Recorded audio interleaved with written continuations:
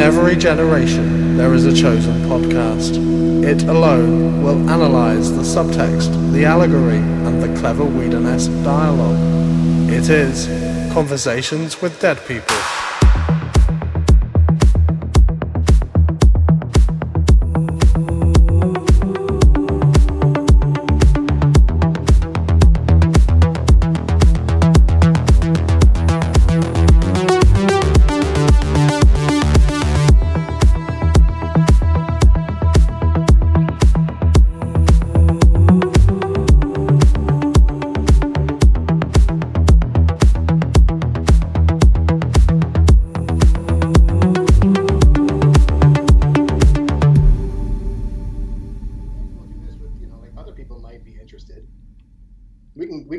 If you want.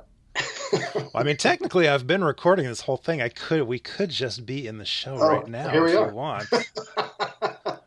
we can fade in. I'll do an intro and decide how much of that. I don't know. Yeah, cut it up if you need to, and you know, I don't mind. All right. Well, hello everyone. Welcome to Conversations with Dead People, a podcast dedicated to exploring, analyzing, and celebrating the television series Angel.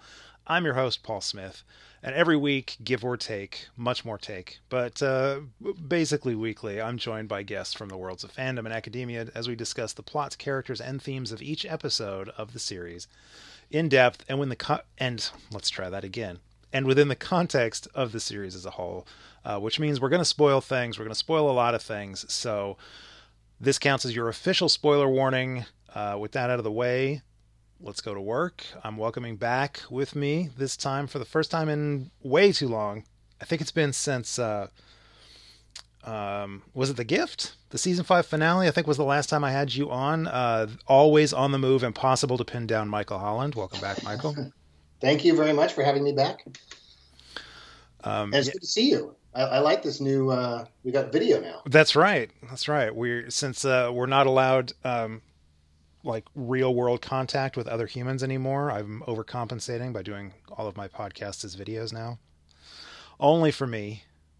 I do not share the video content with anyone, so you're safe. No one needs to know about the weird stuff going on in your video. I won't tell anybody what's happening right now. I'm glad they're gagged. My regular co-host on Gobbledygook, he's got a basement that he records from, and behind him is this curtain that I guess is covering up some other part of the basement that he's in, but I just always assume that that's where he keeps the bodies or the people in cages or whatever. That's his murder basement, and he doesn't want me to see all the evidence. Or he has a wonderful little theater troupe on the weekends. That maybe Shakespeare in Akron, I'm sure, is what's actually going on in Arlo's basement. Oh, that's funny. Anyways, welcome back, Michael. Thank you. So we may or may not have just sort of casually faded into the discussion. I may have faded us out of the intro music and right into this discussion. So people might have already heard all this, but let's just briefly talk about what it is you do for a living, because It changes every time I've got you on. It does. It feels like it. The short answer is I work in post-production for film and TV. I feel like the last time I was on, it was. Oh no, I'm sorry. The last time I was on, it was while I was on Horror Story. Okay. So that was as post-production supervisor for American Horror Story. It was season 9. I think it was 9. It's the 1984 season. Prior to that, I was at Warner Brothers for 3 years, so that made it very easy when I was there. But the short answer is for the last 20 plus years, the primary work has been in post-production. So lately it has been as post-production supervisor for the Sony ABC TV show For Life, which and in fact this season just aired its finale on Wednesday. So we're in wrap on that right now. So yeah, it's fun to be a little bit in the trenches while also being a fan of storytelling. I was going to say, you're my Hollywood insider. You are how I'm going to get this and all of my other podcasts turned into movies. Excellent. Or TV shows or whatever. Yeah. Well, as long as we get to cast who plays us. Okay. Yeah. Listeners, fan cast, me and all of my guests, tell us who should play everybody. So when you were first running through, either on or off mic, I haven't decided yet. And you said I think you said you were post-production supervisor for life or something and what I thought you were saying is you were post-production supervisor for life. Like you're locked in. I was like, wow, that's a sweet deal. How'd you swing that? Yeah, there are 2 meetings a year. You get a little pin, and they jump you in. And nice.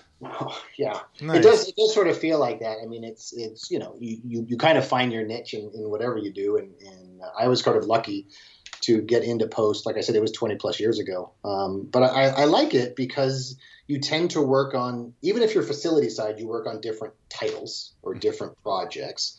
And if you're show side, you tend to work on different shows. So the idea that it's like, oh, I'm on ER and I'm going to be on ER for 12 years or whatever. That doesn't really happen anymore, just by the nature of the way seasons are and by streaming and the shorter seasons, et cetera, et cetera. So you tend to work on a bunch of different things. You still get to meet a bunch of different people, work with a bunch of different, showrunners all the way down to grips and gaffers, and you get to watch everybody kind of move up and do different things. And it's a weirdly small community. Even with streaming now and even being much more worldwide than it was, even 5 years ago, certainly 10 years ago, you still kind of talk to the same people and you run into the same editors and the same, DPs and the same, like script supervisors tend to do so many different things. You're like, oh, it's cool. We worked on this 4 years ago or whatever it is. So that part's still a lot of fun, even though it's post and it seems like the less interesting, more technical part. It's not at all. It's all those things, but certainly not interesting. So yeah, I kind of lucked into it and I love it. That's awesome. And you have worked with, I'm going to say worked with, I don't know how yes, air quotes. You've worked with some Mutant Enemy folks. I have. So just really quickly, there is certainly the elephant in the room. Yes. So I just want to say, and I don't want to soapbox it, except to say, you guys deserve credit for the episode that you did with you and Nikki and Dale.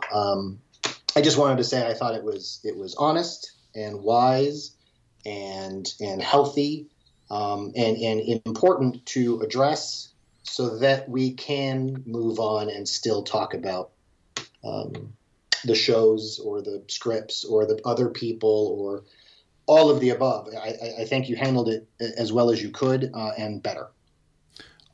Well, thank you very much, Michael. It helped a lot that I had two super smart women on the show with me. I would have fumbled my way through it as I fumble my way through everything, but Nikki and Dale both are supremely smart and sensitive, and yeah. I was honored to have them on talking about it, and I felt better after I had talked with them. So, yeah, I'm glad that we got to do that. I struggled with the decision to do it, but I'm glad that we did it. No, yeah, I mean, and a lot of great, I won't belabor it, but a lot of great points were made in all both sides and all that good stuff.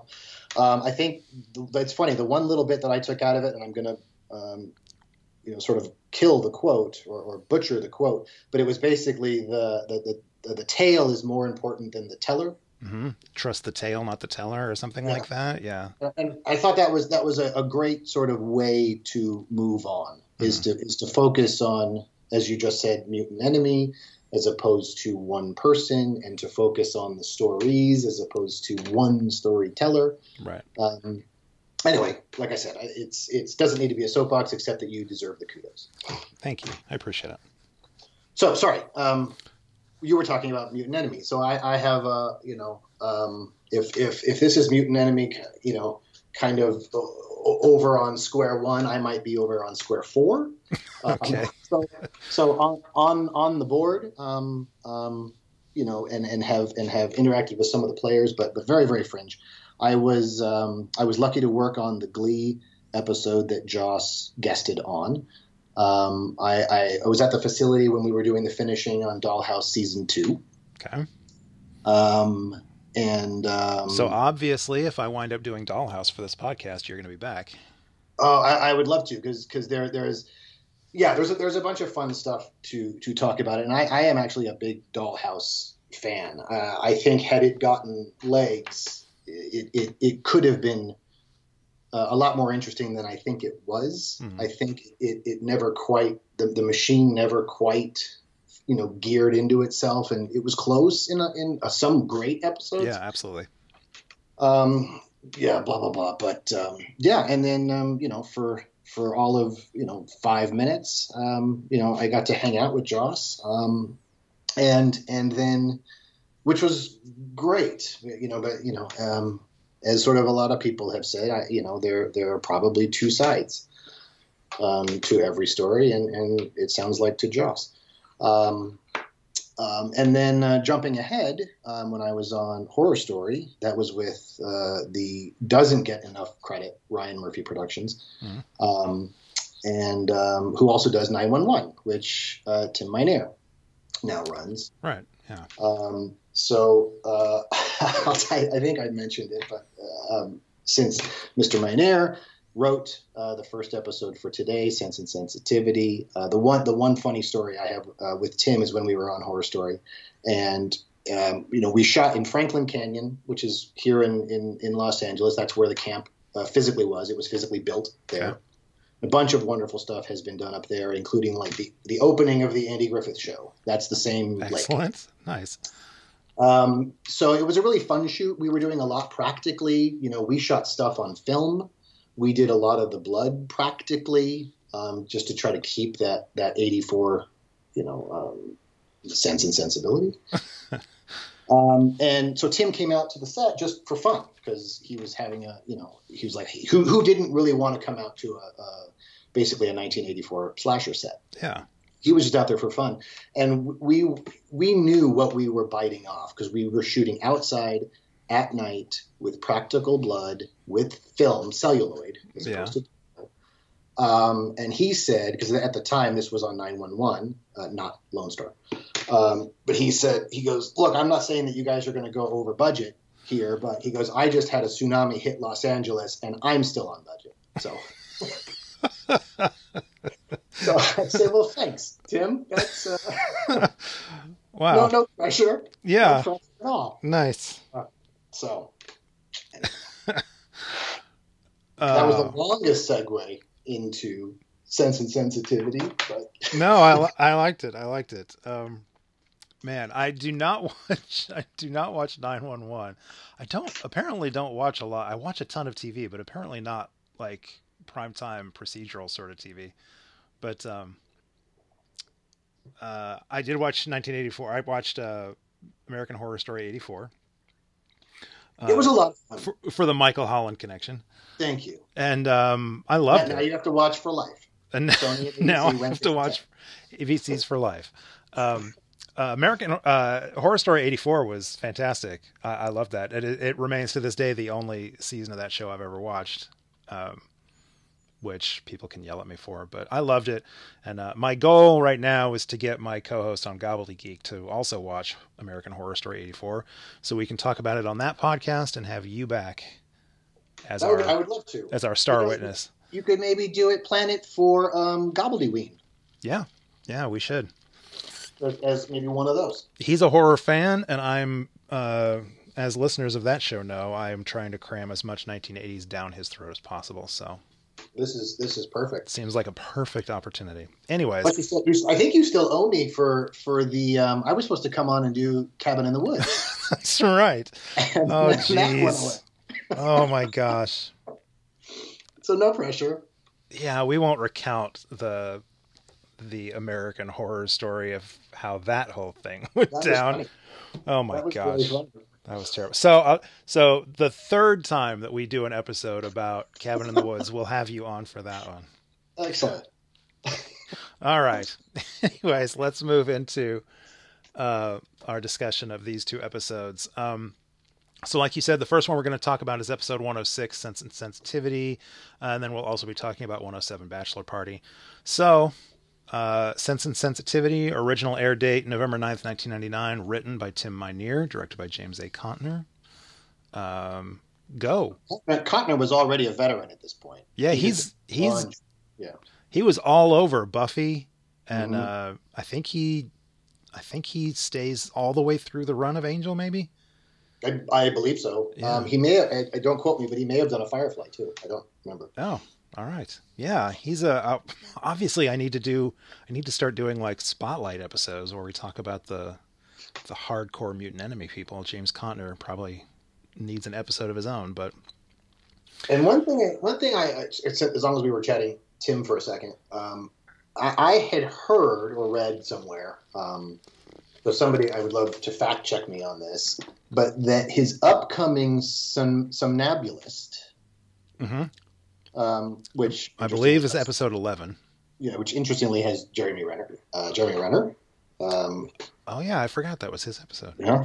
So, but anyway, I had read or heard whatever that was the first episode Tim wrote.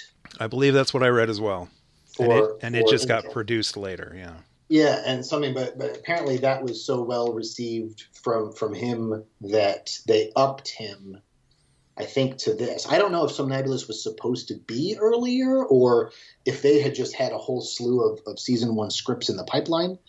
Yeah, I don't know that. But it's just a throwaway tidbit that I think Somnambulist is his quote unquote first, although this obviously airs first. Yeah, this is his first credited writing listing.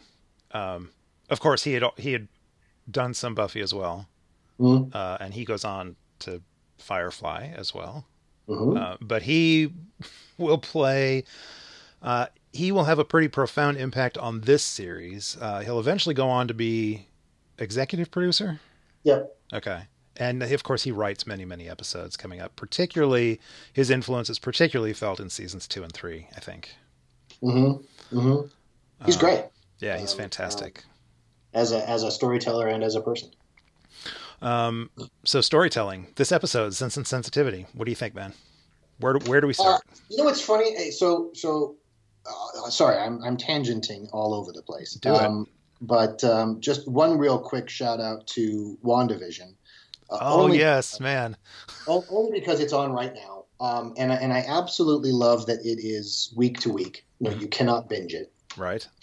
So it is felt like, for me anyway, sort of event TV that I haven't felt in a while. Probably not since Watchmen, and then before that it was I don't know what. Anyway, the only reason I mention it is because when you graciously invited me onto this and I started thinking about it and whatnot, I had not watched Angel in I don't know 7 or 8, 9 years, a long time. So I started thinking about, today I went back to In the Dark.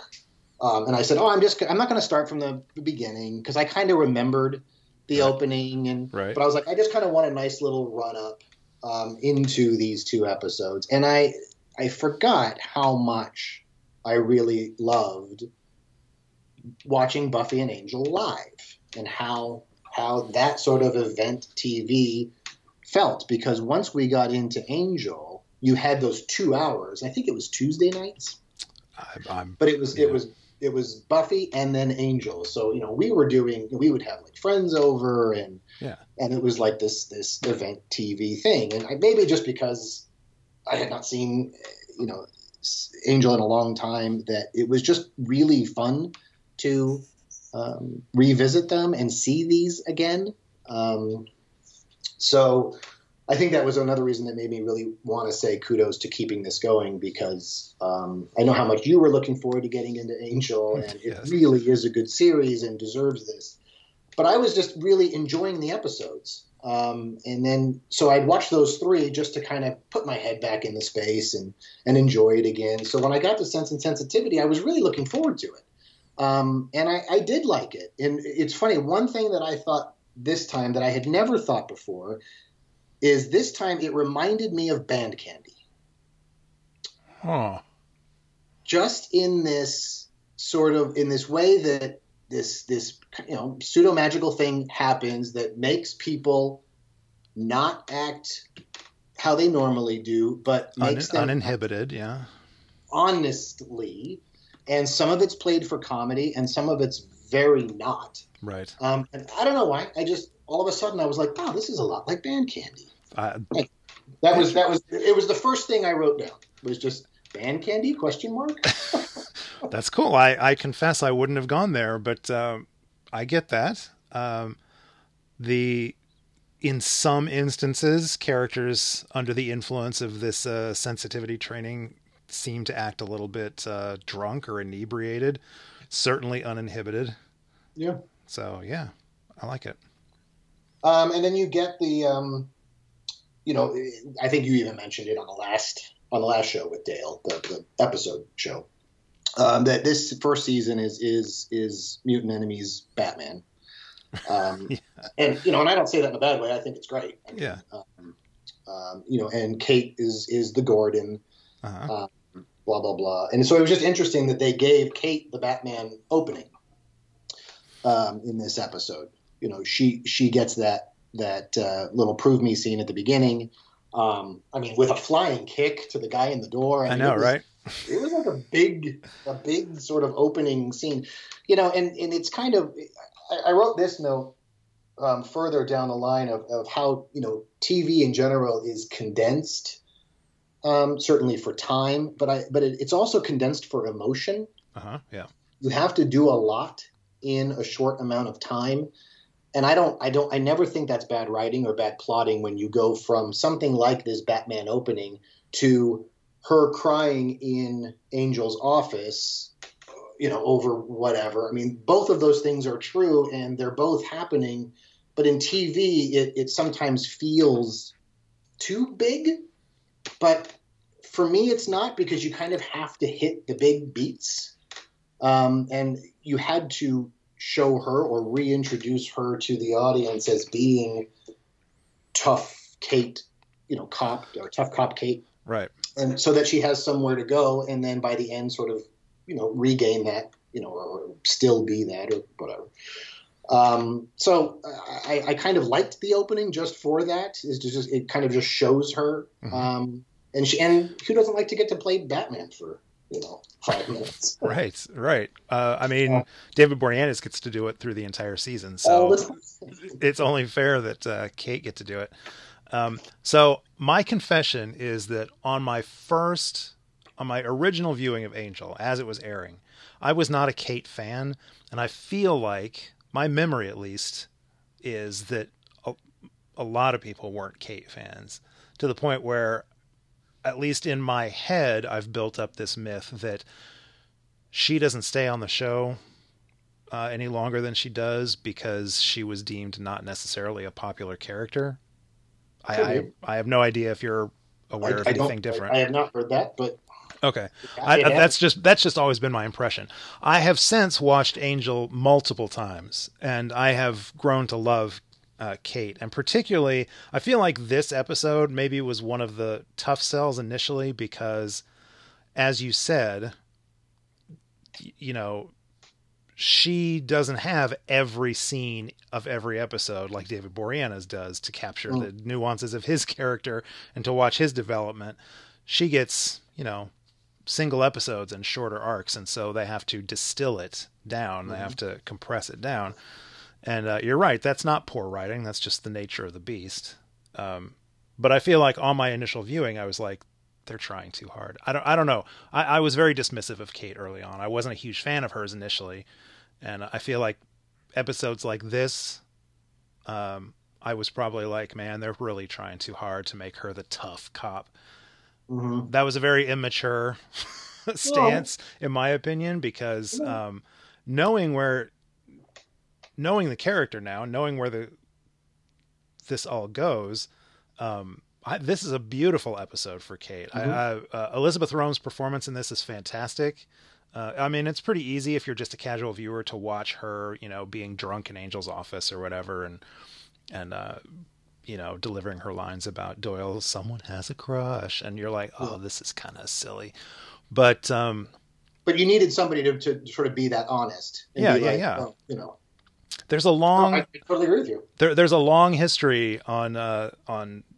Well, there will be a long history on this show. There's a long history from Buffy of characters being uncomfortable truth tellers, and you need, like, they play an important role in moving these supernatural plots along. So that was an important scene. But I just think Elizabeth Rome's performance in this, all the way across the episode, but particularly her speech at her father's retirement is just phenomenal. And I certainly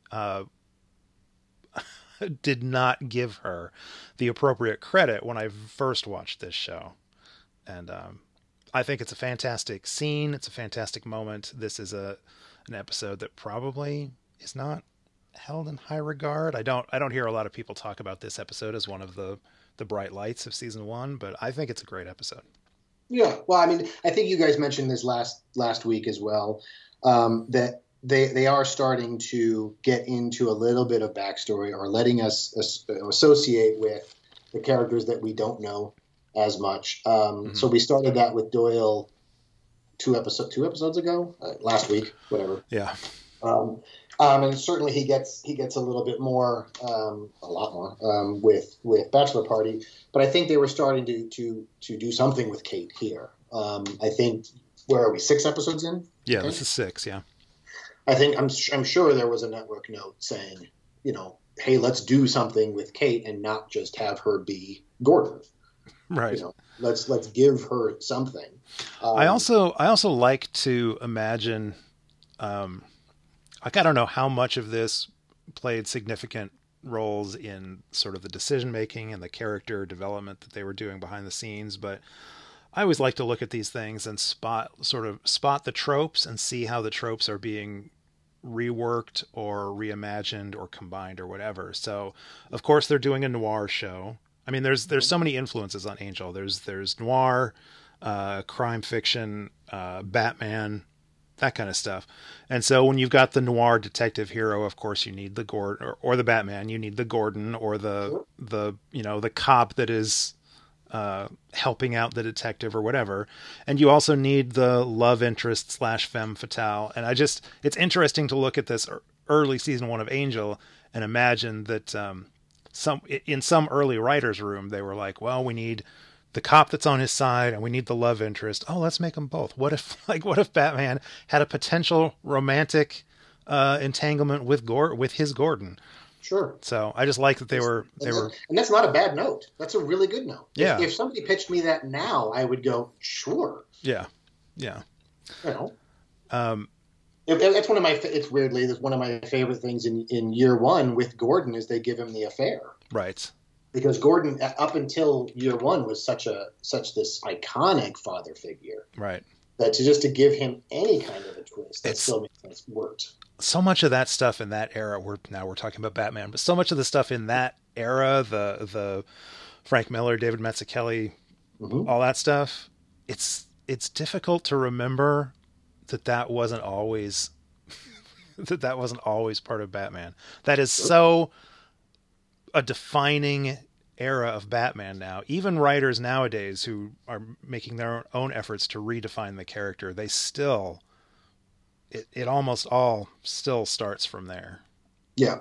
So, well, it's interesting because sorry, now we're tangenting again. That's fine. But cool. Even Frank Miller, when he did year 1, said, because super quickly, I had all of 5 minutes to spend with Frank when we were at Technicolor on the Sony lot doing The Spirit. Nice. Which is not a great. I love the character. Yes. So I kind of fought to work on that one. I did not really love the movie, but I love the character so much, and Frank was super, super cool. But because I asked him as much as I possibly could in the 5 minutes about year 1, and he said he remembered that he remembered growing up when Batman was scary and when Batman was this gothic horror kind of action hero. People sort of forget in some of the early detective comics. I always use this one as the example, but like this building is on fire and the villain is caught in it, and Batman just walks away. Right. He's like, justice is served. I mean, he used a gun in his earliest appearances. Yeah, I mean, it's kind of people forget the Dark Knight. Sorry, way tangent. That's fine. Speaking of the Dark Knight. Yeah, but it's interesting because one of the things I even noted about Sense, just because it was this episode, but it happens in season 1, is there's much more an intentional sense of world building that we didn't have on Buffy. Buffy always felt like Sunnydale, a small town. Yeah. And 95-6% of it happened in Sunnydale. Right. You'd hear about, England, or, we go to LA occasionally, or things would happen, but it's this. And Angel, I think they very intentionally said this is going to be a city with everything that's in a city. So we're going to deal with the monsters where Lloyd, what's his name? Henry Lloyd? Alan Lloyd. Alan Lloyd. Mm-hmm. Which is interesting because his name tag says Lloyd. Says Lloyd, yeah. But everybody else's has the first name. Yeah. I don't know. I was like, was that just a prop thing that they thought Lloyd was the first name and they put, I don't know. I would have to go back and look, but in my head right now, I'm picturing the scene where we first see him at the front of the class and he's got the name tag, and on the blackboard behind him, it says Alan Lloyd. Correct. But I might be reimagining this, but it feels like Alan, like the name Alan, was written after, like the blackboard used to say Lloyd, and maybe the actor came in and was like, I think my first name is Alan, and just wrote Alan up there. I might be making that up, but anyways. That could be why his says Lloyd, which is just because hers says Kate, and it doesn't matter. Yeah. Anyway, so his little lair is still this very Buffy Gothic looking house. Right. It looks like this Gothic horror looking house, and then some things don't. So I really like, that, to your point, this is kind of what started this, was everything that they're bringing into this first season. And some of it's noir, and some of it's Escape from New York, and some of it's, some of it feels just very much like a city. Some of it feels like the Cairo stuff in Raiders.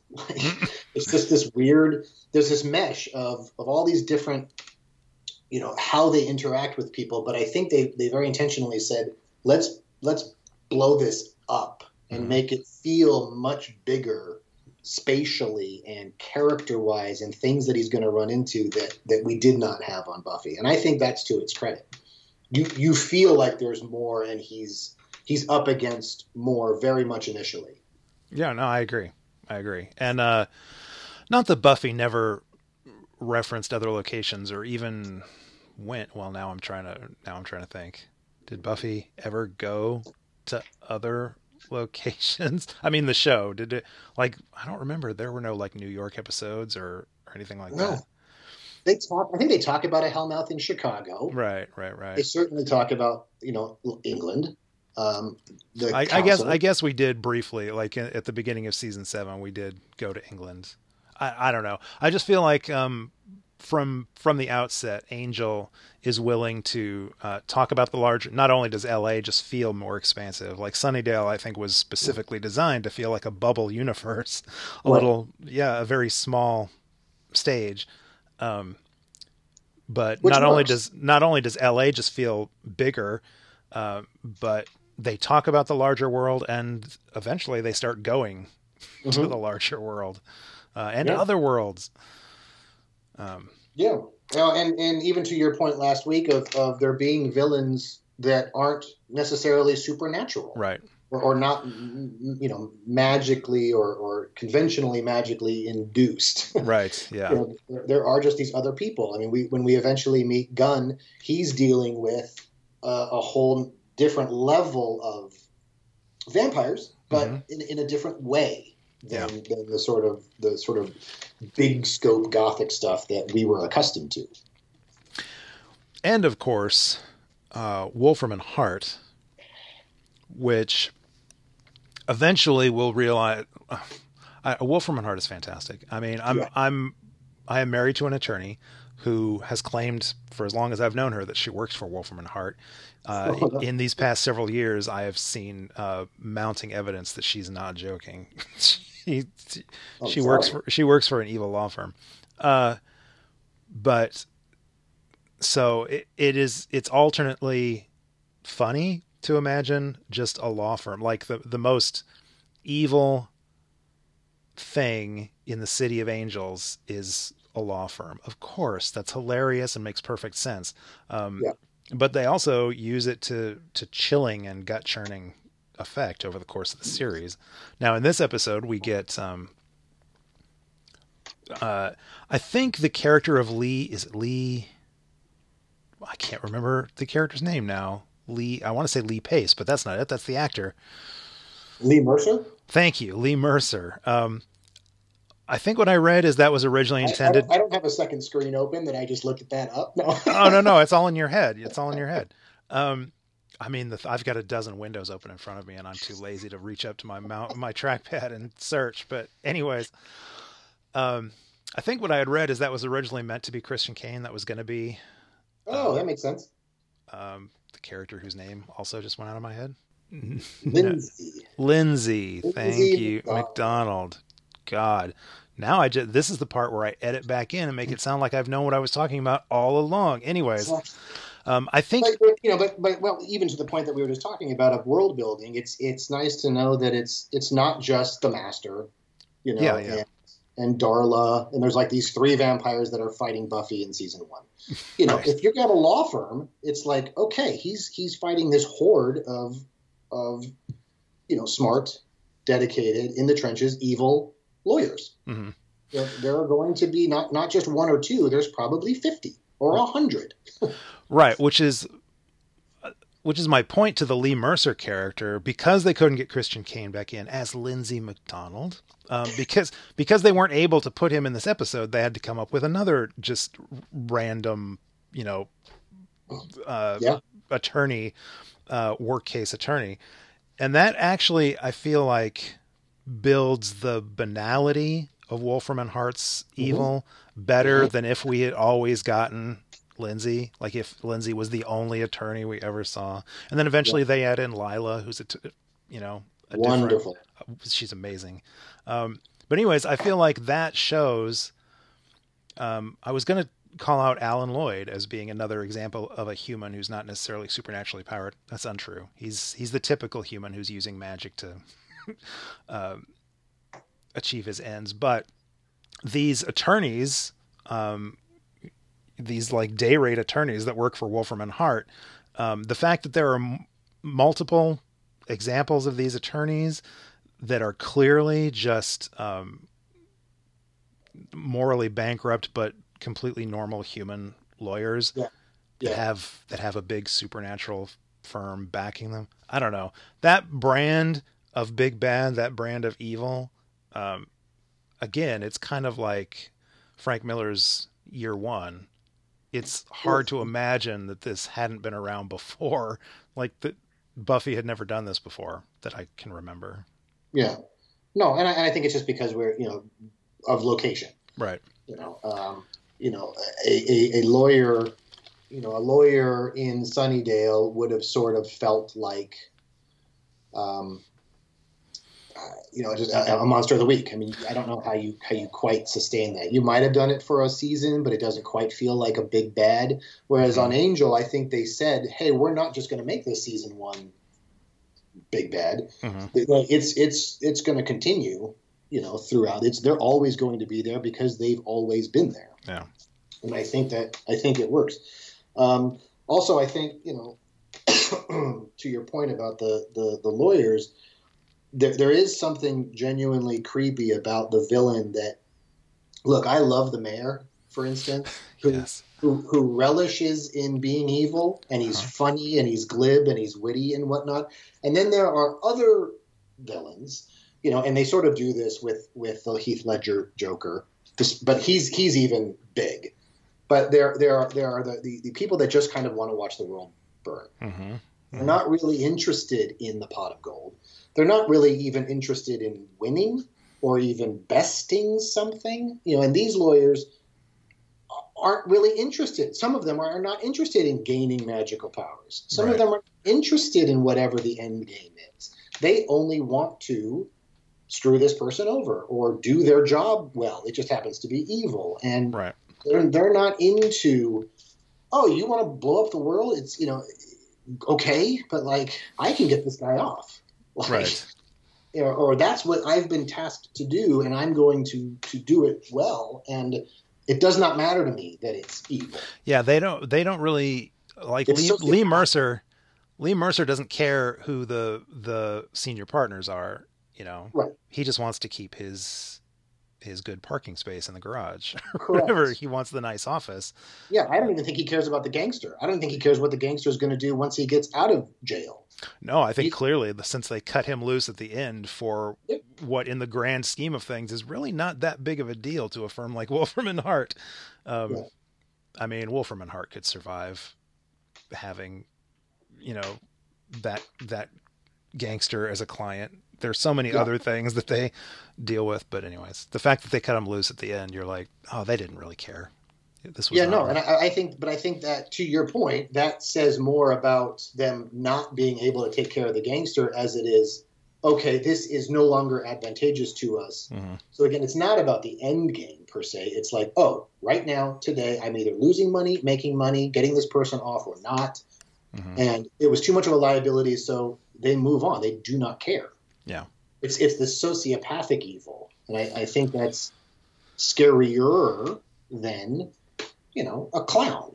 Well, maybe not a clown. No, I don't know. Clowns.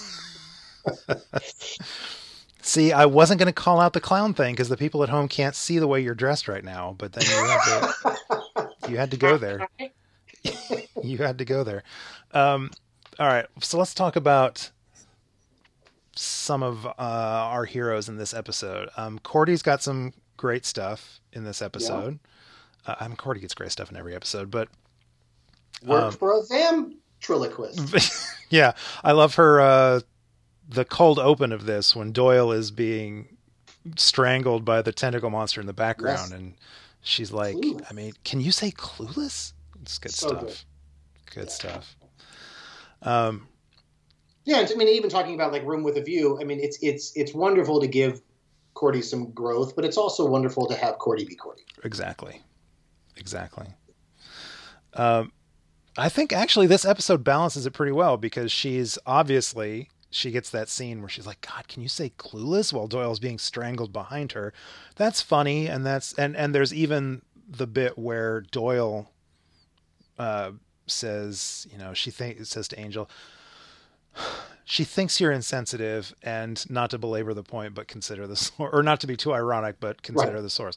So they're still letting Cordy be Cordy, but she also has moments where she's obviously recognizing what's going on around her. And when Angel does make his ham-fisted effort at being sensitive and appreciating Cordy, he's like, thank you for going through all those coroner's reports. It must have been hard to look at all that coroner stuff. And she doesn't even look up from her paper. She's like, lame. Just continues on. Yeah, she's got some good stuff. Did they ever? You've got pensive face. We've done enough with Doyle. I too am a big Doyle fan. Just to underline that you've said that. I don't know why I made this note, but I wrote coffee ? And I was thinking, have they ever said why Angel drinks coffee? Does he actually feel coffee? Does he enjoy coffee, or does he just drink it? I don't know why that's got stuck in my craw. Well, I mean, because he can't get drunk, right? I don't know if he. So through Spike on Buffy, we know that they can taste food, or they have a taste. So we see Spike get drunk, right? I think so. Regular listeners to this or my other podcasts might know that for many, many years now, I've suffered a loss of taste and smell for various reasons, unknown to me. So I feel like my palate might be like a vampire's right now, where we don't necessarily taste what food really is, but with enough of it, and if it's extreme enough, we get some sort of sensation of flavor. because Spike obviously is very hedonistic and he enjoys, wings and beer and booze. And I feel like sort of like Wolverine and the X-Men, if they down enough, they can get drunk at least for a short period of time. As far as the coffee thing goes, we know it's a funny bit. It's a funny bit. We know in an earlier episode, we know that he tasted her coffee and thought it was repulsive. So he obviously can get some sort of sense of taste. By this point, I think it's just he's leaning into the cliche or the habit of the detective waking up in the morning and drinking a cup of crappy coffee. Is Jar Jar getting his own talk show? God, I hope not. I love that. I did also. I made a note. Angel doing comedy, which we don't get a lot, and it was nice to see. Yes, the whole the sort of salesman from the Herb Sanders Hawaiian shirt and hat. Can we talk about the Hawaiian shirt and the hat? That was a great bit. Did he just have him in his car? I know. He reached into the back seat like, oh, what do I do now? As if he's just got, road flare style clothes in the back seat of his all black Angel Mobile. Yeah, that was just funny. But I love seeing David do not just the dry wit throwaways, which he does really well. Yeah. Before I forget to mention it, I love in Bachelor Party, just when he says, and apparently they have really expensive windows.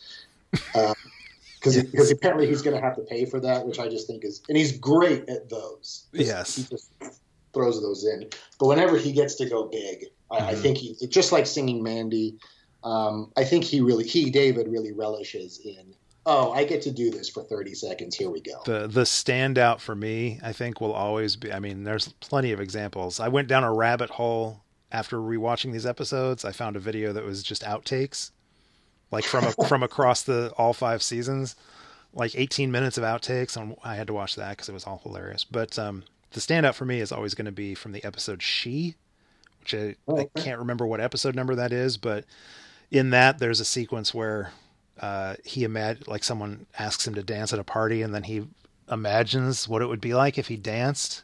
And so we get to see David Boreanaz just awesome dancing like a complete fool. And then he comes back and he's like, yeah, I don't dance. That is golden stuff. That is David Boreanaz being just totally getting to be wacky on camera. And I'm sure he must love those opportunities because he does always have to play the straight guy. Yeah. My parents were great. Tasted a lot like chicken. Yeah. Yeah. Yeah. And there's a line too of, I don't remember if it's in this one or the next one where, it must be the next one, I guess. Because Doyle says, I wonder, Doyle says something about having the Irish accent, which of course Angel did have, doesn't normally, but did have. Mm-hmm. I had one question too, that at the end here, they write off the wacky of the episode as being something that happened at the bar, as opposed to knowing that it was having to do with the sensitivity training. Not just somehow that got in my craw as well. There's like a line that says, "Oh, if somebody thinks it was spiked into our drinks." Yeah. At the bar, and I'm like, wouldn't they have? I don't know, known or Angel certainly would have told her, like, "Hey, it was the rain stick." The rain stick. You'd think, you would hope that all of those law enforcement officers, someone would be able to put 2 and 2 together and realize that only the people that had gone through that sensitivity training were behaving this way. Because even when they were at the bar, I got the sense that a couple of the officers there hadn't done it, and so they were like in particular the one and or trying to comfort. Yeah. Particularly there was the one, I think it was Heath actually, that was like, you keep telling him, Kate or whatever, and then the other officers like, are you kidding? This is the wrong time to do this. My sense was that guy hadn't been through the sensitivity training, so somebody somewhere must have been like, why are all the people? Her dad. Yeah, her dad hadn't gone through it, and his response was, what did they do to her in that sensitivity training? It just seems like a weird kind of wrap up that didn't seem necessary. But I was just like, because they don't lose anything. I mean, there's no like secret reveal. They don't lose any ground or whatever by just being like, wow, that guy at the sensitivity training I don't know. That just seemed like a weird line that didn't need to be there. Well, I think it's a relic. I think maybe it's a carryover from Buffy, where for the longest time, arguably maybe all the way through the whole series, but certainly in the early series, it was a running joke that everybody in Sunnydale would just ignore all the weird supernatural stuff going on around them. Sure. And like particularly the cops the fact that every night they had to go out they have to answer a domestic dispute call or whatever, where a vampire had eaten somebody. And then they could just write it off. They could explain it away. That was the running joke. And I feel like this maybe is a carryover from that. But as you were saying earlier, Los Angeles is such a bigger, more expansive setting that they don't really need to do that on Angel. Right. And I feel like they don't continue that for very long. I feel like eventually Angel realizes, we don't always have to write off how normal people ignore this. In fact, I think the implication gradually becomes that, LA knows what's going on. Like everybody, It's just LA. People know that goes on. That was even one of my favorite things on the very first viewing of Buffy is wherever that is, the end of season.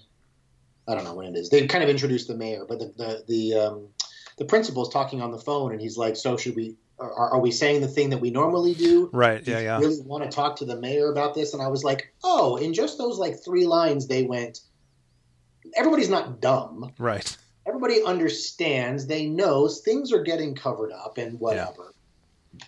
It just seems to that point, the Wolfram and Hart thing became sort of like this Band-Aid of like, oh, don't worry, we at Wolfram and Hart will take care of that. Mm-hmm. We'll take care. And I was like, okay, I buy that. They have that much power and influence or whatever. But then I was like, somebody spiked the drinks at the Blue Bar? I don't know. It's just... See, okay, so I'm going to... You're right. It is an odd line, and I kind of wish the show wouldn't worry about having to explain away. I mean, I suppose that was there for Kate's benefit because they're still trying to keep Kate as the naive citizen or whatever, like the person who doesn't know all the weird stuff that Angel does. So maybe that was there as a way of explaining. And for all I know, maybe that's just Kate. Maybe that is just Kate explaining it away to herself. But I do want to give kudos, like really maudlin, sad, depressing kudos, but kudos to the series for allowing that really dark end between Kate and her dad, where, in fact, I think Tim Minear even said like his original script for this had the happy ending. Like it had an ending where Kate and her dad came together and they like hugged and, the music swells and it's a happy ending. And I believe he said that it was Joss's idea to say, but what if not? Like, what if we don't? And I love that ending. I love the fact that the show has the balls to say, this didn't fix anything. In fact, it might even have made things worse. And Angel got to sit over there and witness that and just silently witness Kate, being crushed. Yeah. I totally agree. Yeah, I made that note myself. The twist, I called it the twist end was a great touch. Yeah, I really liked it. Because you are expecting the hug. Yeah. Especially as soon as he walks up, you're like, okay, they learned something. Maybe he's blind. We don't know what she saw or believed, but they're better. And no, not at all. My last note on this episode. To your point, to give Angel the fact that he sees that. Right. So as an avatar, there is somebody else in our world that, witnesses that and then, isn't grateful but appreciates that. And that was as much a moment for Angel Correct. As it was because, of course, there's all these stories have multiple layers, and there's the joke layer of it, obviously, where Angel also could stand to go through sensitivity training, and his employees, Cordy and Doyle, complain about not being appreciated enough. But then there's also just the true emotional heart of it, where Angel sees at the end, I don't know, the father figure just outright not appreciating and not being sensitive to his daughter, and it comes home to him. I don't know. I feel like giving Angel that moment to see what it's like for someone who really needs a word of support from someone else and not getting it. Because he has certainly been the dad, I think, for a long time. He is closed off, dark guy. Yeah. And so I think, to your point, he is placating a little bit when he's talking about the coroner stuff. I think he's pseudo sincere. I think, he likes Gordy. That's fine. But I don't think it hits home until he sees sort of a long lasting real effect that it has on someone else. Which is probably why they gave him that moment of seeing it. So my last little note on this episode is just a trivia thing that I noticed as I was letting the credits roll. The human bad guy, the gangster in this is it Little Tony Papazian? Mm-hmm. The second unit director on this show is Robert Papazian Jr. And I was like, that's interesting. I'm sure they just gave that. Yeah. It was just that name scrolled by and I was like, wait a minute, that's a super unusual name that, where have I heard that? Oh, it's the bad guy in the episode. Yeah. I mean, there aren't five of us that rule Hollywood. Oh, come on. You can. But I'll just say we do that a lot. So, it's usually with like sort of what you'd call like a glorified extra. Maybe somebody has one line, and they're just you always get a cast list. It's just a cast sheet for casting, and it'll be like officer or court clerk or whatever. And if you credit them, if they have a line, you have to credit them. So, and Hank on For Life is actually really good about it. What he'll usually do is if it's just officer number 1 in the cast list, he'll go ahead and credit it as Officer Smith or Officer Holland. He'll be like, just use the actor's last name and give them, one more little kind of, nudge or a bump or a thing. Or he'll put in like the script supervisor's name or the AD's name or the composer's name. That happens kind of a lot, and it's kind of a fun, nice touch. We just did it on For Life. If you ever shoot in even a graveyard, a cemetery, and you focus on names, they have to be cleared names. So we had to change names on gravestones to their legally cleared names. I've wondered about that. Yeah. So we just put in names of like the music supervisor and the clearance person and this, and you pick names, you get them blessed off by legal, and then you can use them. So next season I'll put in a Paul Smith. Okay, excellent. Thank you. No one will believe that. They'll be like, there's Paul Smith. They couldn't come up with a better name than that. Jeez. Considering there are people like me out in the world that watch every episode of Buffy and pause every scene in a cemetery to see if I can spot important names on those headstones. Yeah. Makes total sense. Yeah, I remember there was commentary of I don't remember the episode. But they go to like a mausoleum, and on the commentary, the writer of the episode said he put in I think it's his wife's maiden name. Okay. As the name on the mausoleum. Yeah. So it happens, and I always think it's a nice touch. Yeah. Okay. Anything else on that one? No. I don't think so. No. Okay. Well, let's move on to... it's time for a bachelor party. Let's get to the bachelor party. Original air date November 16th, 1999. Written by Tracy Stern. I apologize, I didn't look this up to see if he or she... She, okay. I know... One other Angel. She has one other writing credit? Okay. On Angel. Is Eternity with the Hollywood star that wants to be a vampire. Oh, right. Yeah. Okay. That's right. Okay. And then directed by David Straighten. Again, a name that isn't immediately familiar. Do you happen to know? I don't know how much Angel he did, but he's done a lot of stuff since. Okay. I think he's done Agents of S.H.I.E.L.D. I think he's done Supernatural. He's still working. Okay. Excellent. So, Yeah, this one is, I feel like this one's kind of a biggie. Again, it might be another, yeah, again, it might be another one of those that maybe is easy to dismiss because it's early season 1. And both of these episodes actually are really just, providing background, providing history for some of our supporting characters, which to me, those are always important, but a lot of people might dismiss this. But as a Doyle fan, and a shout out to Dale, as a Doyle fan, this is pretty significant, I thought. And it's a it's a shining moment for Glenn Quinn. Yeah, I too loved Doyle right from the beginning because he was so different from somebody on Buffy. Mm-hmm. The only sort of other two people on Buffy that I ever equated him to was what's his name that owned the bar that they would go into occasionally to beat up somebody. And or there's is it Whisper or whoever the guy that kind of narrates Whistler. He sort of narrates. Is it Becoming 1 and 2? That sounds right. Yeah. In fact, there were rumors that Doyle was supposed to be Whistler originally. Like they were gonna. I buy that. Yeah. Because that's the only kind of person. But the fact that we have this kind of character, I loved right from the beginning.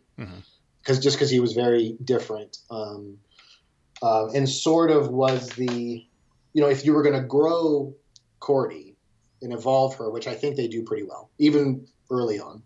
You needed that other character that is going to just say the wrong thing or be bluntly honest or be comedic, and I think you and Dale or somebody mentioned this last week that he was what the writers needed him to be. Mm-hmm. Yes. That he was either really smart or really dumb or really heroic or really scared, but he was sort of the new Cordy. Right. Cordy was never really smart, but he was the new kind of thread character. Yeah. And I think he hit the ground running. I was a big fan right from the beginning.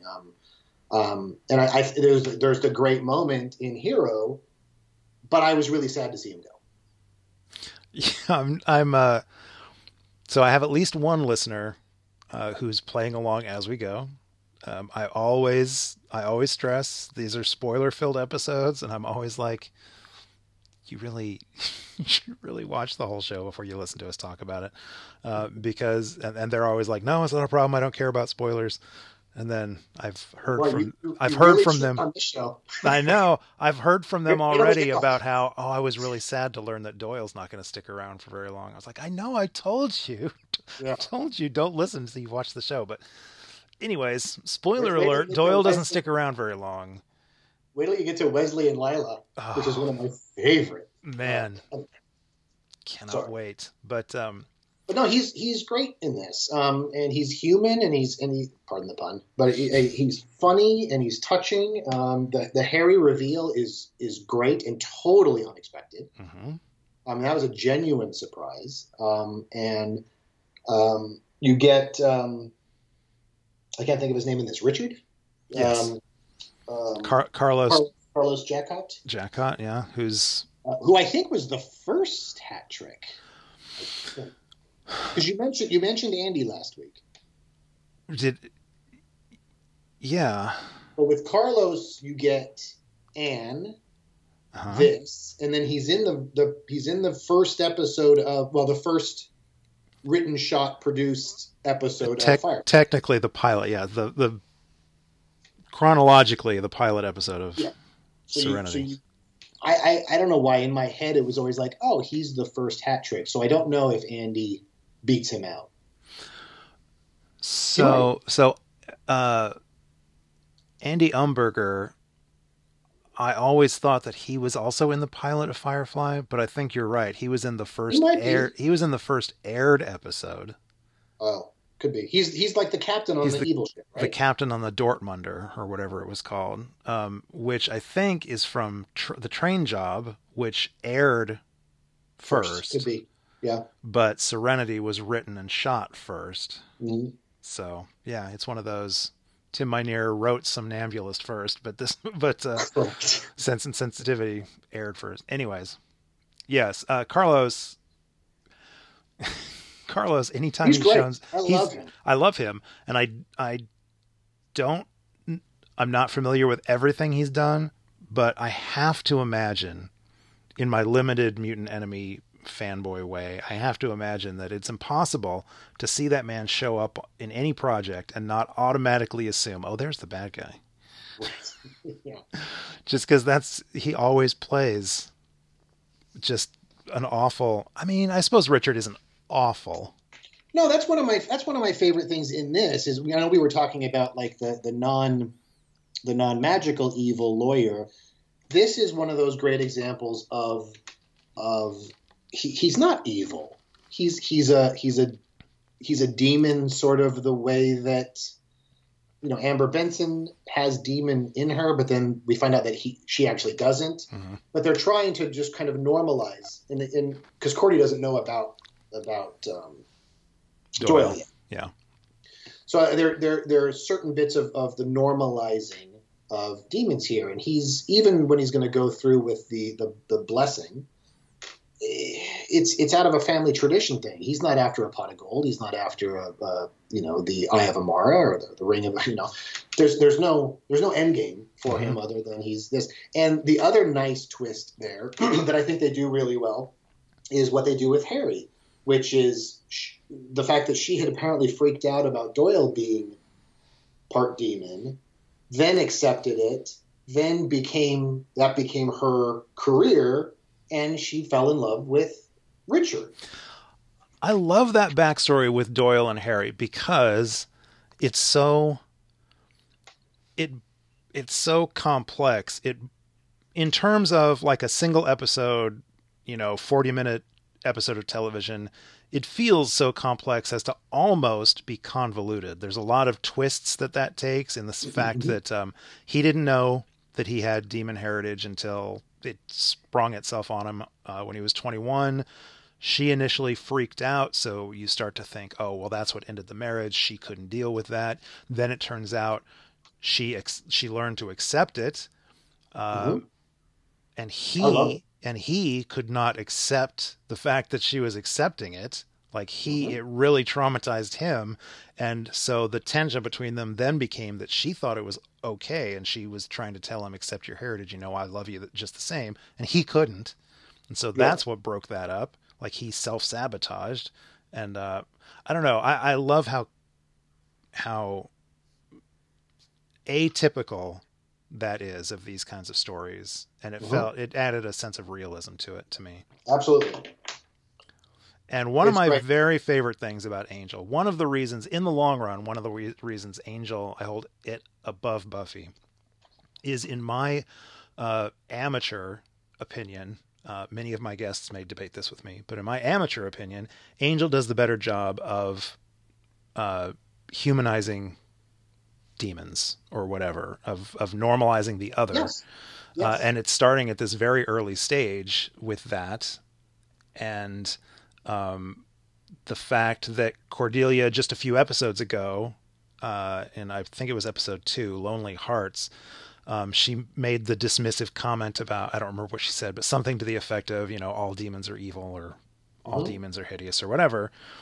And now here we are 5 episodes later, and she at least seems to be open to the idea of like hanging out at a bachelorette party with a bunch of people that she knows are half demon.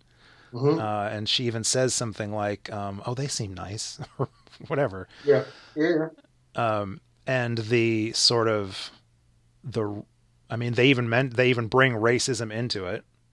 Yeah. I have a thing written down here that says it's racism with quotes. Yeah.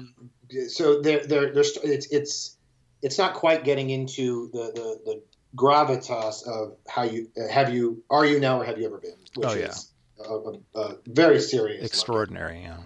But they're starting to lean into it, and I think to your point, because they're starting to ground this in that world building, they're grounding it.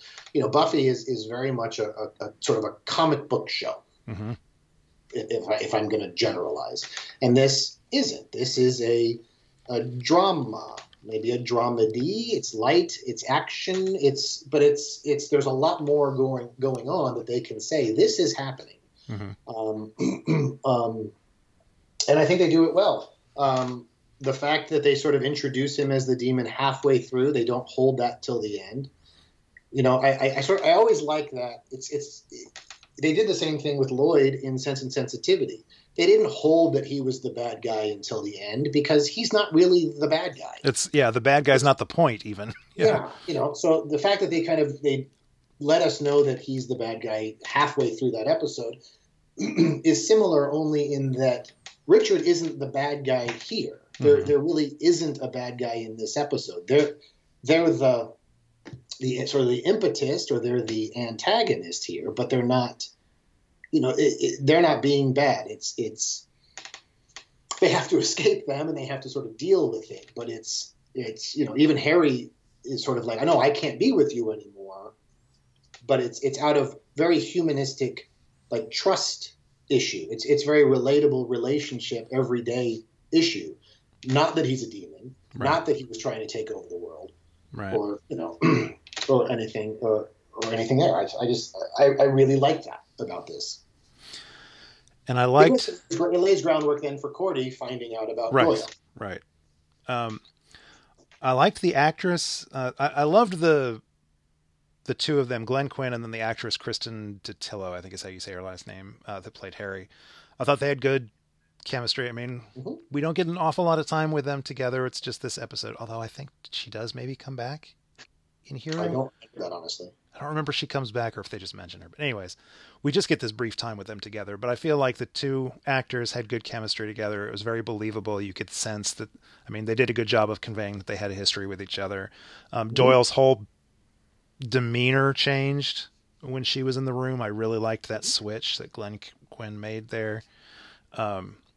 And so that actress, Kristen Datillo, I looked at her IMDb. She has a few long run credits on her resume, including like 9 episodes of Dexter, I think, as Detective Gianna, and 47 episodes of a character named Yola on the Chris Isaak show, whatever the heck that was. I didn't know there was a Chris Isaak show. I love Chris Isaak. I didn't know there was a Chris Isaak show.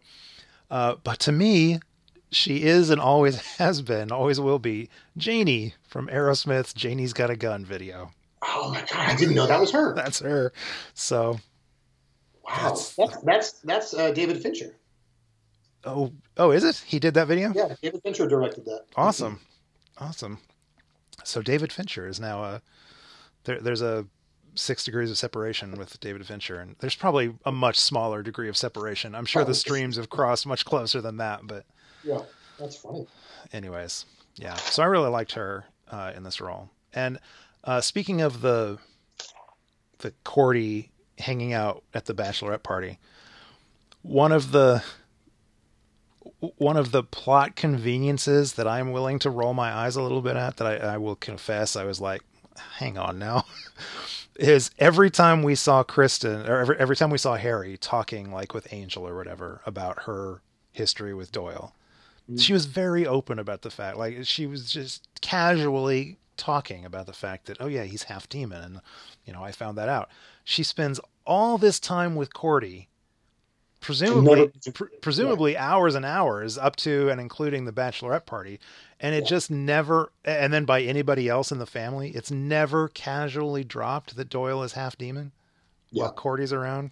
That was a little bit all right. Yeah. But whatever. That's convenient. Yeah. All the Batman talk we had earlier. Yes. The rooftop stunt. It's brief, but when Angel is tailing Richard, I loved that shot, and I loved how it was executed. We see Richard walking on the street, then the camera pans up to the rooftops above him, and you see Angel just running along the edge, and then I rewound and rewatched this several times, and I have no idea how they did it. I'm sure it was really simple because it looks so effective, but he jumps from one level down to the next, and then from that level down to the next. It seems like that had to be stunt work or somebody on a wire. It looked like, oh, that guy jumps into a bag probably that's hidden by the next roof line, and then another actor steps up in the coat.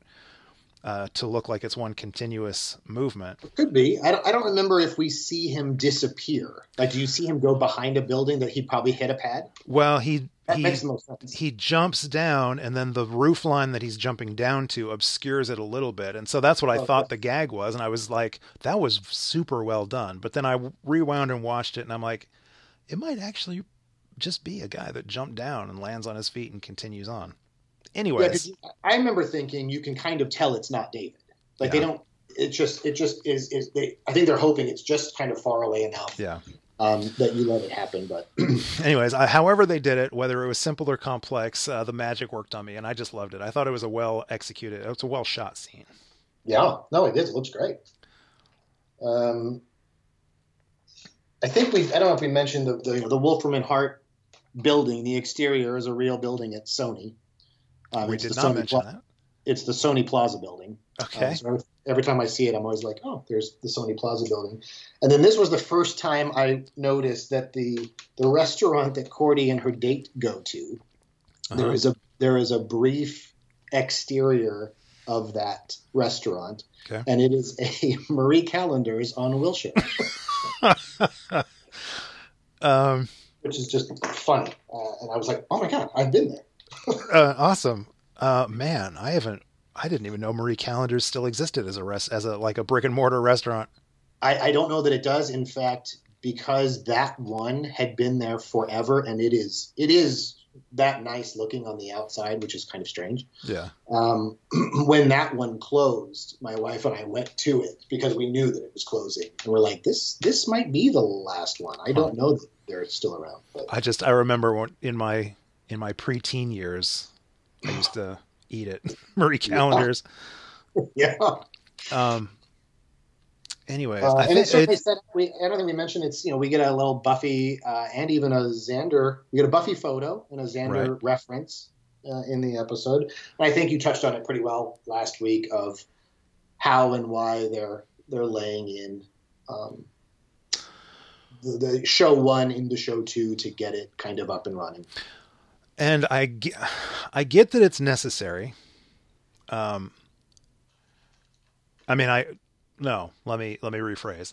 I get that they believed it was necessary to do that.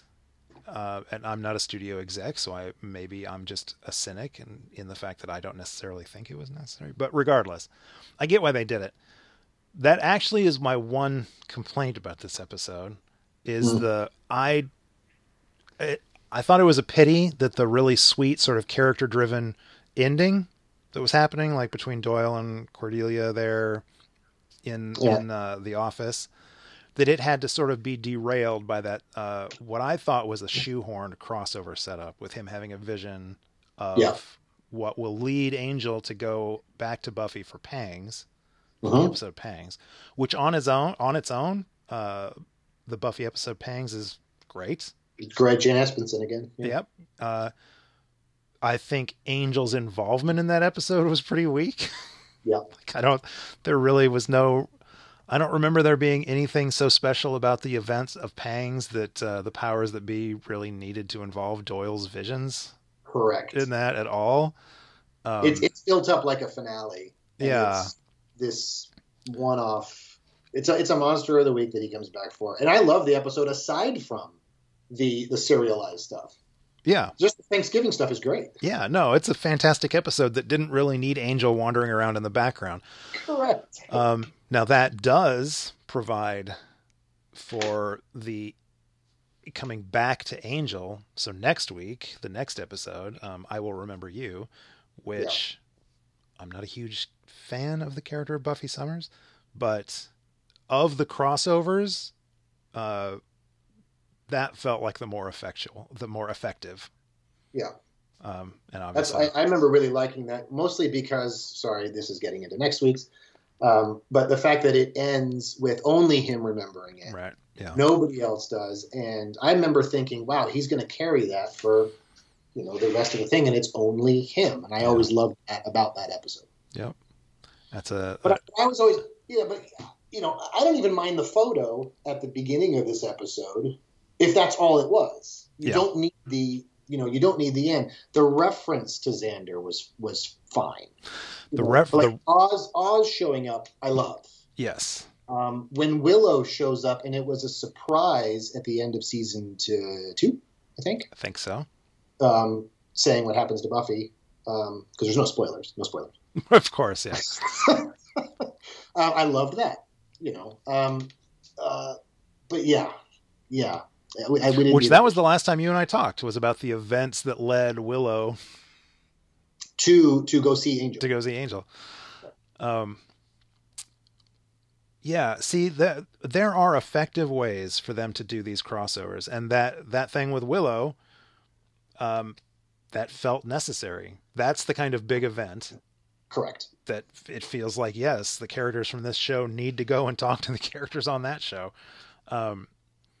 The Xander reference is fine. Like, it never bothers me that these characters talk about and acknowledge that they have a history with these other characters. That's fine. I love the fact that Xander got name dropped.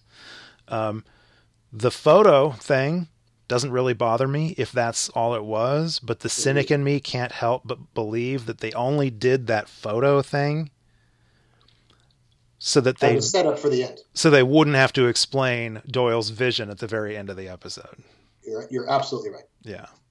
So, I mean, they could have just had him have the vision and describe the blonde chick and have Angel or Cordy say Buffy or whatever. They could have done that, but they chose to do it this way. He sees Buffy, so now he knows what she looks like. So when he has the vision later, he knows who it is. Right. No, you're absolutely right. So it makes network note plotting sense, but right. I feel it's too much. Right. So what else do we get in this episode? Oh, I talked about how I thought the rooftop stunt was exceedingly well done. Correct. There's this is one of those fun little nitpicks that a lot of people actually nitpick this about Angel because it's a show about a vampire. So anytime you're dealing with a vampire on screen for 90% of every episode, you're going to catch all the little gaffes. But I'm just having fun with it when I point out that we get a shot in Angel's office where he and Cordy, I think it's at the end actually, with Doyle. Doyle's sitting all depressed in one room, and Cordy and Angel are looking through the louvered glass between rooms. And I thought it was hilarious that because that window is louvered glass, you've got 3 or 4 panes of glass all in a row right there. And David Boreanaz is reflected in each and every one of those. So in one shot, you're getting 4 reflections of Angel right there. Oh, I didn't notice that, but yeah, that goes against the grain. Yeah, but whatever. That stuff doesn't actually bother me. I just thought it was, it bothers me. That one bothers me in a sense of, man, that's a lot of reflections to not notice as you're filming that shot. How did you not see that? But regardless, I thought it was funny that Doyle gets shoved into a Captain Pike from Star Trek box. Oh yeah, and I love the sort of the shot that's like the camera just kind of locked on his head as the box is getting pushed as it's around. moving. Yeah, as it's moving. I thought that was really well done. Yeah. And there's a great time cut when he signs the paperwork. I think it's like in Angel's office or something, and then as soon as he hands it over, it's the next day or whenever when he hands it to Perry. I thought that was really well done. Yeah, that was good. Speaking of rules and however they deal with them, in this, Cordy has a cell phone, right, which she answers just like it's an everyday answer, and it's very interesting when they can get a hold of somebody or they can't, right, or he has to use the payphone, or he has to. When I saw her answering, like when you heard the phone ringing and she pulls that out, my first thought was, oh, look at that dated cell phone, man. Look at that clunky flip phone with the antenna that pulls out. I was like, that is hilarious. But then my other thought was, oh, I guess she has a cell phone now. Interesting. Yeah. Because you would think even on Angel, again, talking about like the world building or whatever, and being like, okay, guys, we're all going to get, or even Wesley might say that when he shows up, guys, we're all going to get, because I think they have like pagers still or something. And I'm like, wouldn't you all at least be able to talk to each other knowing how much danger you get into? Cell phones were expensive in the early days. Cell phones are still expensive, but you know, Cordy's not getting paid much. But she has her cell phone. Yeah. Anyways, Angel was still on a landline. Angel was still on the landline. Billing in was it I Fall to Pieces? Yeah, they get their first paying customer. Yeah. That's funny. So overall, we didn't even mention that we get Doyle's full name, Alan Francis Doyle. Oh, that's true. And I think it's just, is it only in the episode with Oz this season that we get his full name? It's really recent. Did they never say it in Buffy? I don't know. I feel like when we hear Osborn, is that in this? I can't. It may be in Buffy, but it's really recent that we just found out his full name too. Yeah, I can't remember.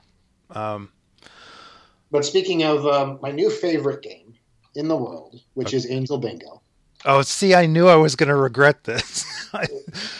we get the title sequence Doorburst. That's right.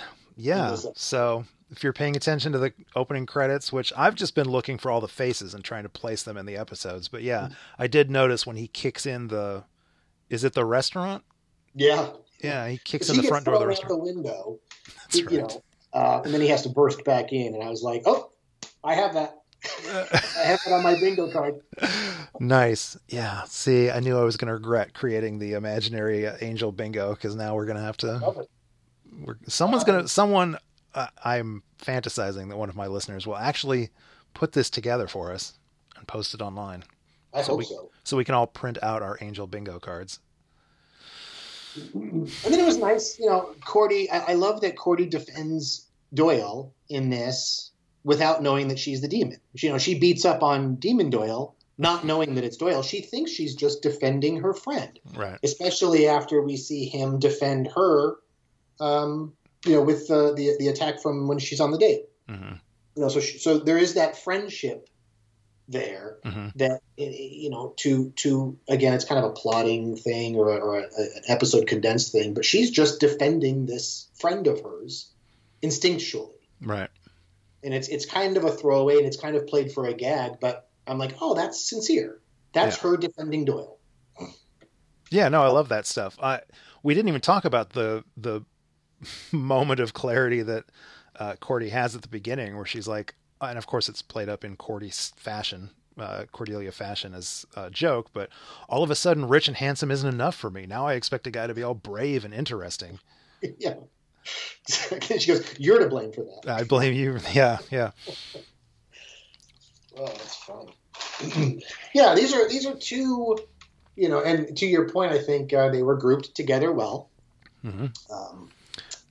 Damn it, Arlo! I hate giving Arlo credit, but yeah. But these are two episodes that sort of feel like filler. They're not big Monster of the Week or big plot episodes, but there's a lot happening sort of underneath them. I think it's sort of like what you said about Never Trust a Boy on the First Date way back when. Oh man, where you had said, in the before times. Yeah, because that's season 1. Yeah. And it very much feels like an episode that you forget, and it feels like this episode that you're like, well, I have to watch this because I'm rewatching the whole thing. But there's a lot in that episode that's character stuff, right, or setup stuff, and I feel like that's kind of where we are with these two. You can't skip them because you learn a lot about people, about the characters in them. Yeah. I've lost track of what will ultimately end up being on mic and off mic of what we've discussed since we've been talking to each other tonight. But at one point we were talking about the difference between binged television and like appointment television. Oh yeah. Yes. Week to week. And so I understand. I mean, I grew up with, like, you didn't have an option to binge. You watched TV whenever TV came on. Buffy and Angel were no different. So obviously the week to week works somehow. We made it work. Yep. We survived. We got through it. The show was great, but it is interesting to now be able to go back and to binge these shows or to watch them in chunks like we're doing for this podcast, and to see the difference between like pairing these two episodes together in one discussion, as opposed to at the time you were watching them a week at a time, and how they must have felt even more like filler when that's all you get in the week is Sense and Sensitivity. And you're like, oh, well, all right, I guess that was an episode. And then next week you get Bachelor Party. And, I'm sure some people were like, man, another filler episode about Doyle. I don't know, but it's funny because I totally agree with you. And on my blog, I wrote an article about Dollhouse. And a lot of it has to do with the fact that we watched TV week to week. And I very specific, this is something I write in it, but I very specifically remember growing up and yelling, "It's on." Because when commercials would happen, you'd run to the bathroom or get a soda or whatever. Right. Somebody would be waiting to tell everybody else. That's right.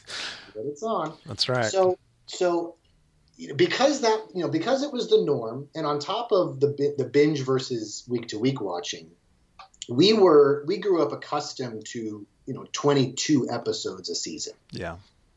If you look back on like I Love Lucy or The Honeymooners or Dick Van Dyke, I mean, you were at probably 39 or 40 episodes a season.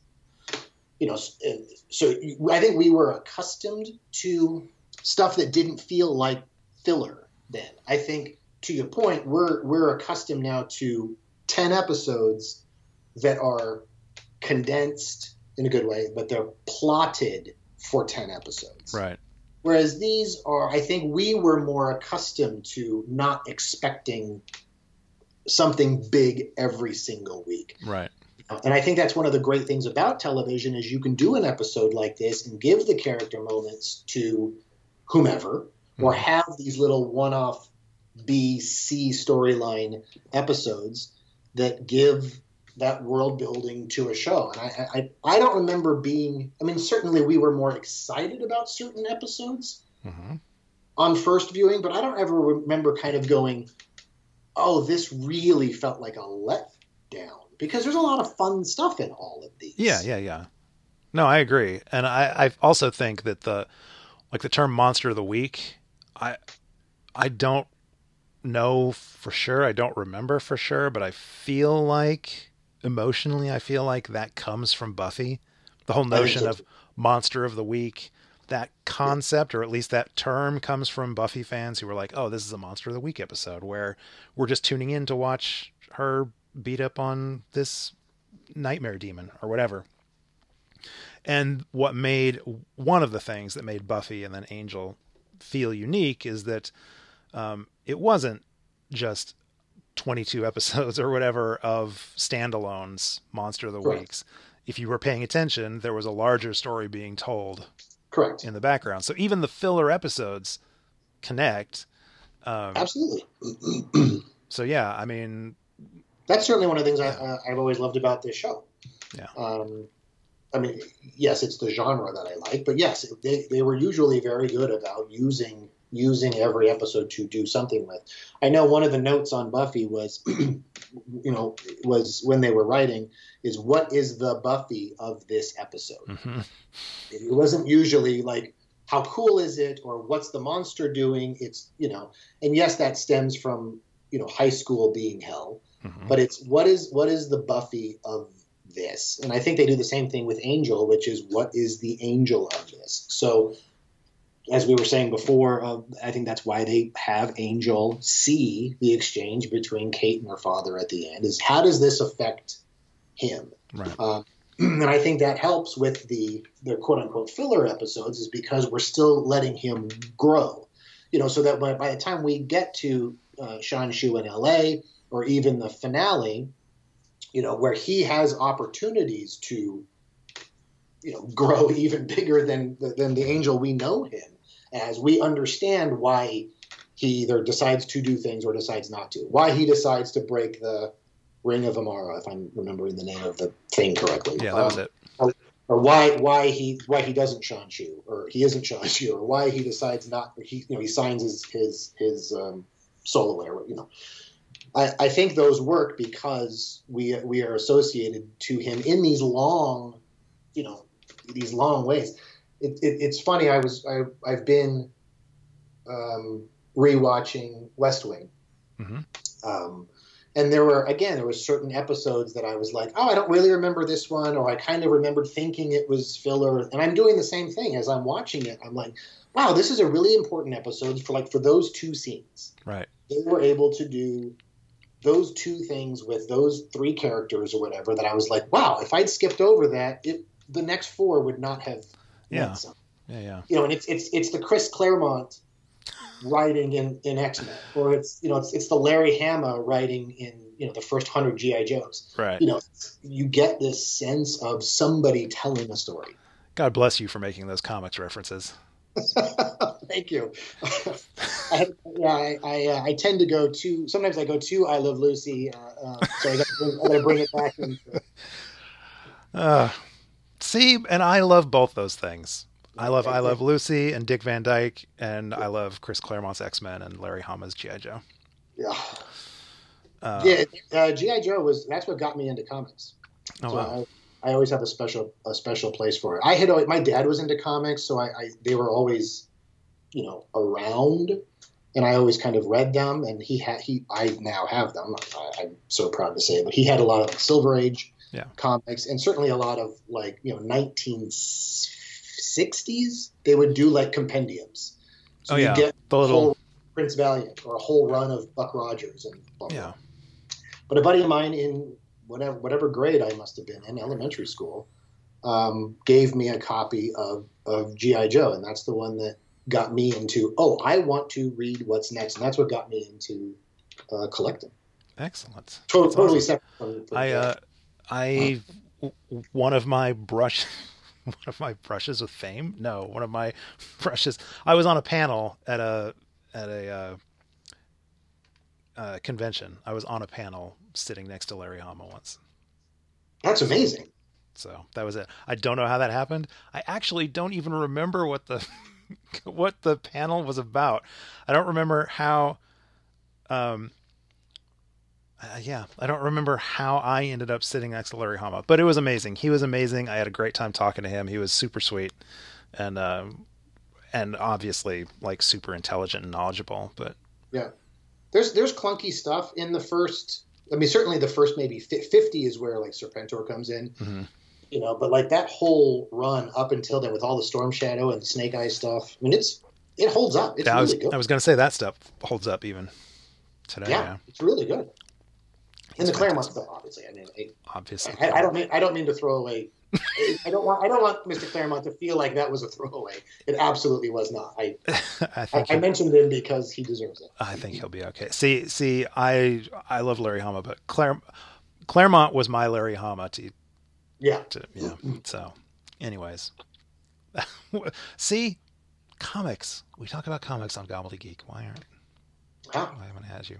I do love. Yeah, I mean, I was very lucky. I got to meet Bob Kane, and oh wow, my dad was a hobby artist, and he drew a picture of Bob Kane drawing Batman, and that's what I got Mr. Kane to sign. So that was pretty cool. Excellent. Yeah, Excellent. And it says Bat's wishes, Bob Kane. Nice. So yeah, comics are good, and if we weren't clear earlier, WandaVision is damn good too. Is great. So now that everybody is tuned in to listen to us talk about Angel, go read some comics and watch WandaVision too. All right. Well, Michael, thank you so much for joining me. I'm sorry it's taken so long, and I need to get you back. I would love to. All right. Thank you for having me. So, anything you want to pimp? Any wares that you need to pimp, or presences you need to sell? No.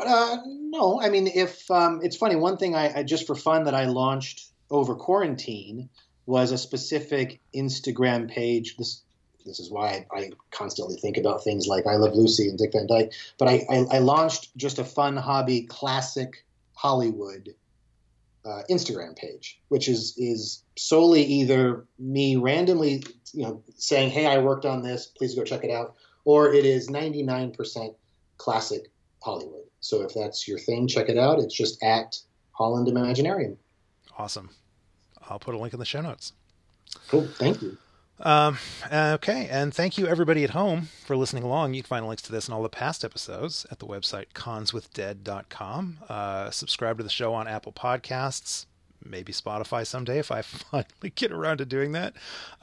If you go there, please rate us or write us a review. That helps new listeners find the podcast, spread the word. If you've got questions for me or any of my guests, or if you'd just like to join the larger conversation, please drop us an email at conswithdead@gmail.com. Follow us on Twitter at conswithdead, or reach out to us on Facebook at Conversations with Dead People. Next, author, philosopher, Frenchman Matthew Cravat joins me. It's been a long time since I've had him on the podcast. He's flying back across the pond to join me. To discuss a couple of the biggies, I think, from season 1, episodes 108, I Will Remember You, as we already teased, and 109, Hero, which we've also teased. Big. Yeah, so come back for those. Until then, remember, if nothing we do matters, then all that matters is what we do. I'm too sensitive for my own good. I'm too sensitive, I'd change that if I could. I'm too sensitive, you know I really should. Try to change that behavior if I could. Change my behavior and I would.